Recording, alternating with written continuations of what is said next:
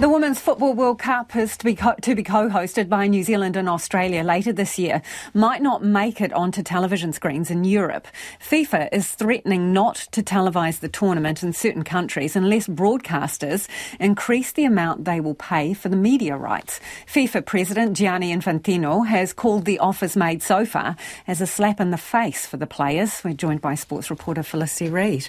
Which countries does FIFA think should be stumping up more cash? Well, Infantino has called out the big five, so that's France, Germany, Italy, Spain and Britain. So these are all major football markets and markets that are increasingly in women's sport as well. To put it into some context, if we look back at the Euros last year, that was England Lionesses. They had a great run through that. And there was 50 million people watching the final between them and Germany.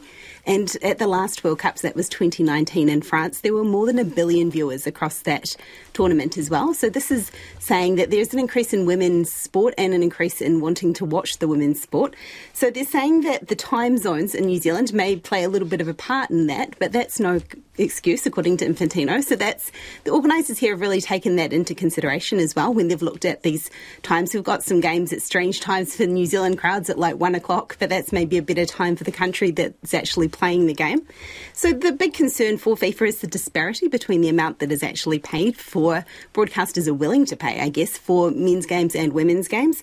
So Infantino says that the viewing figures of a Women's World Cup is 50 to 60% of a Men's World Cup, but the broadcasters are offering 20 to 100 times lower than what they would be paying for a Men's World Cup. So that's an example of that, I guess, is 100 to 200 million US dollars for a Men's World Cup. And this, they're saying from some of these big European countries, $1 to $10 million for the Women's World Cup. Yeah, thank you for that, Felicity. That's sports reporter Felicity Reid.